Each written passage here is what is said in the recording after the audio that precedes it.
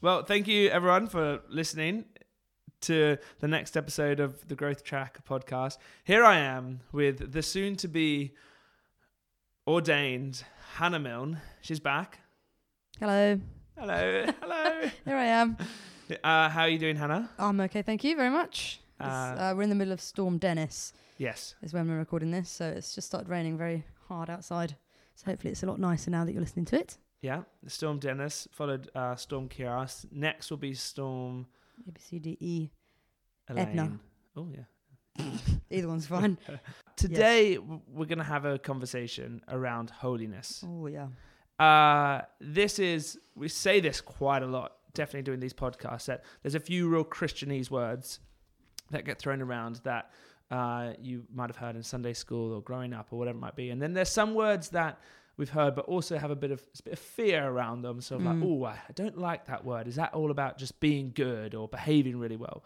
Holiness for me is definitely one of those words that I don't know, I find it a little bit scary. But you're going to help us unpack it a little bit today. So. And we're not gonna be able to discuss everything there is about holiness, but maybe just get us whet our appetites, and then we'll see where we go. But Hannah, the area of holiness, where do we start? What is holiness? Well, very good question. It is a big one, isn't it? In Leviticus 19 verse 2, which we'll come to in the Bible 1 year fairly soon, I'm assuming, it says, the Lord says, be holy because I, the Lord your God, am holy. And that's kind of the basis, really. God is holy, which means that he is separate from sin. You know, Jesus himself is like the embodiment of holiness, and he invites us. In fact, he actually commands us to be holy like him. And holiness, to give a few examples, it's basically just being like Jesus. And that's, I guess, the goal of our discipleship anyway, is to be more and more like Jesus. And in becoming more like Jesus, somehow we become more truly ourselves and the people that God created us to be. But a few things, it's being like one mind with Jesus, trying to just like live lives away from sin, which it's not easy. To be loving, to be pure, to fear God in a kind of reverent way, humility, faithfulness, all these kind of like virtues, I guess, that we read in scripture. It's kind of becoming more and more like that, and less the kind of broken, messy versions of ourselves that we kind of naturally are. It's a pursuit of Jesus, really. Yeah. And there is something, I think this is maybe why people, or myself included, find the word holiness a little bit intimidating, because there is something about it which is recognizing that there is like a holy way, and then there's a way which is not. And you mentioned there sin, and having this recognition that there is this brokenness in the world that is in the world, but it's also deep within us. And this manifests in loads of different ways. But actually, like you mentioned, the pursuit of Jesus is turning away from those things and looking to Jesus. And I actually like what you mentioned there, that holiness is being like Jesus, which is what we've always been designed to be. So actually, holiness is, correct me if I'm wrong, but it is actually being the most true to who we are really meant to be. Sorry, I just croaked my voice. But holiness is actually being what we were always meant to be. Yeah, well, I one way of thinking about it, kind of like bigger picture rather than just kind of my little life, is like, it's like the kind of grand end purpose of why Jesus came into the world is to make us holy, to kind of get us this right relationship with him. And like heaven is holy, and we're going to heaven. That's our home. That's ultimately, like, we're just here on earth for a bit, and there's holiness in heaven. And that's where we go. You know, it's kind of like the kind of bigger picture. Like you say, what we're meant to be. But that being said, there is all this kind of negative connotations around. We've kind of equated, I think, with like morality and like be a good person, and that's where like shame creeps in. And I know I've got so many friends who've just been shamed about their sin or brokenness or whatever you want to call it. But that's not what holiness is. It's like a pursuit. It's not there. It's not a kind of an aim to condemn us. Jesus doesn't condemn us. but I totally get it. It's become this kind of nasty word because it just seems so unattainable. But I think actually it's not. I think we can become holy. Yeah. And you've also spoken a bit about this thing, the journey of holiness before. Yeah. Why don't you just share with those who are listening? Because, like I said, it's a huge topic which we won't be able to get to explore all today. But why don't you just take us through a bit of the narrative of holiness through the Bible, where it come from, and how Jesus ultimately fulfills it? Yeah, this is really cool. And this is just, I mean, feel free, anyone, to disagree with me on this. This is just like my observation of the kind of big picture that I see in the Bible. But you can basically just like track holiness all the way through scripture, literally from beginning to end. And if you think about how it all starts in the garden with creation, it's as everything was created to be. God has created everything. It's pre-sin in the world. So like God is there, and God is holy because he's totally separate from sin. That's kind of what distinguishes him. He's totally separate from sin. And then he creates us, humans, in this perfect relationship with him as we are designed, but then sin comes into the world and breaks that. This is kind of all probably pretty standard stuff, but that's when we get separated from God, because he is holy and sin is not, and he cannot be where sin is. It's like an incompatibility, almost like trying to put two magnets together when they like kind of propel each other away. He just can't be in proximity to sin. And so then the first time we actually hear about holiness specifically is in the book of Exodus. There's that story where Moses sees the burning bush, and God speaks to him, calls out to him, Moses, Moses. And the Lord, just like that, Moses. This enormously reverent moment. Yeah. Moses. The Lord tells Moses to remove his shoes, for the ground that he stands on is holy ground. So basically there's still like God's coming a little bit closer. That's how I see this story of holiness, almost like God just coming closer and closer to us. Yeah. So in this moment, Moses hears God's voice and can see like the bush is burning, but he can't get any closer. There's still this distance. But then a little further on through the Bible, still in Moses' time, God gives his presence to the Israelite people in the temple. So there's like this temple, and that's where God dwells, and certain people can go and access the presence of God. It's sort of like it's basically a building in which the presence of God occupies inside, and outside it's not. Exactly. So God's presence is in a physical place. Yeah. One physical place. Yeah. And it's mediated access. So like just your average Hannah and James couldn't just get in and access the presence of God. It had to be mediated by priests. And then we jump ahead to the prophets. So like people like Isaiah and Ezekiel. And in the book of Isaiah, he gets a vision of, in his mind's eye, a coal on a burning fire, and then this like cherubim or something picks up the coal and puts it on his lips, and it's like a purifying fire. And then you jump ahead, and Ezekiel has this picture of like a river pouring out of the temple, and as the river pours out from this temple, basically all the land is like revitalized and renewed, and new life comes out from this like running water, this river. That again is like a picture of the holiness of God. And then this is where it gets into the New Testament. You get those prophetic words, so those voices of people having an image of something. Yes. How time-wise, how many years are we jumping ahead to the New Testament? Well, from the end of the Old Testament, which I think is the book of Malachi. Anyway, the end of the Old Testament, it's 400 years. Yeah. So all these prophetic pictures are at least 400 years old. So it's not like I've got an image of like tomorrow. These prophetic words are like hundreds of years later. Yeah. Long, I can't even imagine what the world will be like 400 years from now. Yeah. It's like a totally different generation, different environment entirely. But yeah, they've got this vision of this kind of holiness pouring out of the temple, summing, and this purifying fire, cleansing. It's kind of like this cleansing and purification imagery. Then you get Jesus in the New Testament.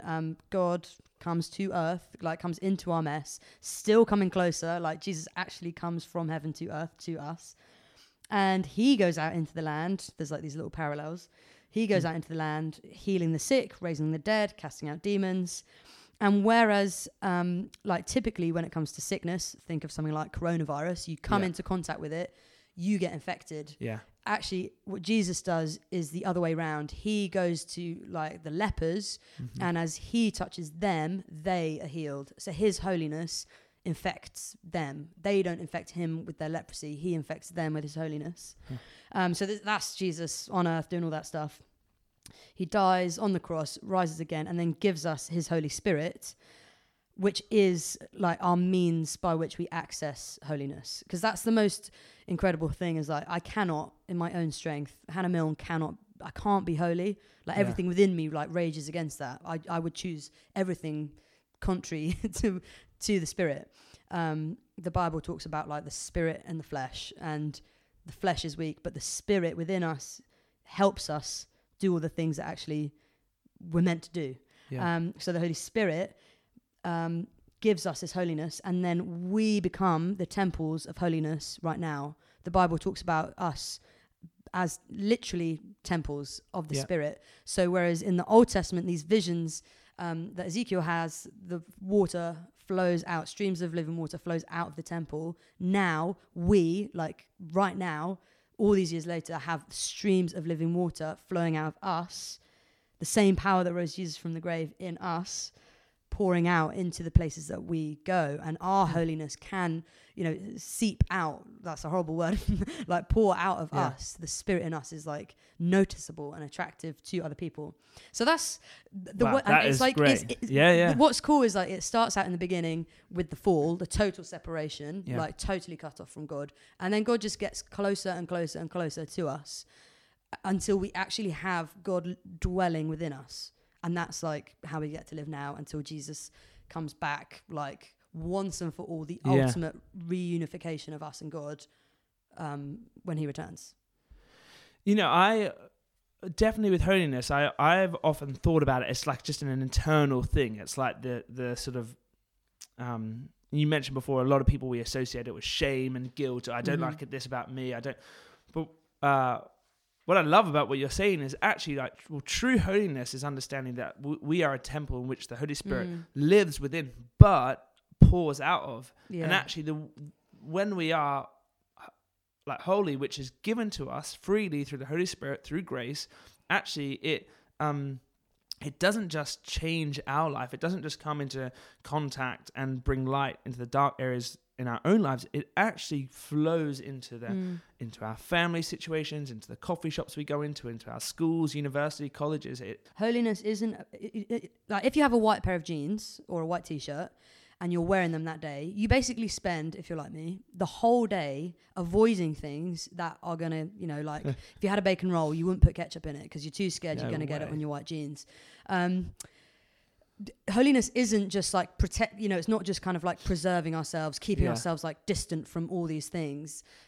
Instead, it's we wouldn't obviously actually do this, but it's like almost like we've got bleach and we're like we're throwing that on stuff, or like we've got detergent, we're throwing that on stuff. So rather than just kind of like, oh gosh, shield my whole life from everything impure and horrible, like that's why Jesus could come face to face with the people with leprosy, the woman with bleeding, like all these people. We're not now threatened by the things of this world, because like the holiness, the Spirit within us is more powerful than the stuff in the world. And it's funny you should say that, because I was even just thinking like that's why it's so important on Sundays or in our groups or just when we wake up in the morning, when we say like, come Holy Spirit, fill me up. It's bigger than just like a little, it's not just a little pat on the back, like, oh, make me feel better about this bad situation. It's like, oh my goodness, the Holy Spirit is like actually going to expect that the next day, your day's going to be transformed. You're going to have, greater levels of faith, greater levels of joy, like, fruit of the Spirit. Because it's crucially, I don't know if I really said this enough. It's the Holy Spirit that makes us holy. Yeah. We don't do it by just, trying our hardest, avoiding things. The Holy Spirit makes us holy. It's nothing we can do in our own strength. And that's why, it's just, I just want to break any sense of shame or guilt or like burden off people, because it's the Holy Spirit. It's the work of the Holy Spirit. And we just get to partner with him in that. And obviously we've got to make good choices. We've got to, set our eyes on Jesus. But it's not a kind of forced behavior. Yeah. It's freedom. It should make us more free.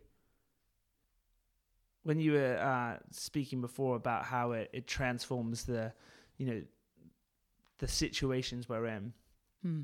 So it has this external impact. It moves, the Holy Spirit is, it brings light into darkness around us, but it does, we have to recognize it does change us. And when we encounter light, when we encounter the Holy Spirit, when we encounter love, it does push into areas in our lives where the things that are not of God. And I think of areas in my own life where I think the Holy Spirit's slowly transforming things within me. Maybe it's a love for money, or maybe it's an anger issue, or maybe it's a difficulty I'm having, or a temper problem I've got. But actually, by receiving the Spirit, we do become more like Jesus. And as far as I'm aware, Jesus, he was a very loving, caring, kind, peaceful person. And the Spirit transforms externally, but it also does a deep work within us. And I think, the Bible talks about the Holy Spirit convicting us, or I think elsewhere, I can't remember what letter it's in the New Testament, but the language is the Holy Spirit convinces us of things. Like, if I think in my own life, particularly when I was a student, like and this is pretty, I'm sure this is something we could all relate to, or know people who can relate to this. Like alcohol consumption was a big thing, like just going out, getting drunk. And, for the most part, I just thought it was absolutely fantastic, having a great time, doing stupid things, a few embarrassing moments. And I kind of just got on with that quite happily until there was this point then when the Holy Spirit kind of convicted me. And actually up until that point, there was nothing, if I was to try and just convince myself, I shouldn't be doing this, what would everyone at church think? Or if someone else had come in and said, no, Hannah, you shouldn't be doing that. You should stop drinking. This doesn't please the Lord. Then I'd be like, do one. I'm having a good time. Yeah. But there was this moment actually then when the Holy Spirit, in his kindness, his gentleness, and his compassion, actually spoke to me about it. And I guess convinced me that I didn't actually want to behave in that way. And I'm not making a kind of a moral judgment here about drinking, but I know for me it was just like, okay, I would rather just be content in who I am as I am when I'm out on a night out. I would like to just be a fun person without the need for drinking loads and then having a terrible hangover the next day. So it was that moment the Holy Spirit's work within me just kind of prompted me to just lay off the ciders. Yeah. So I'm a West Country girl.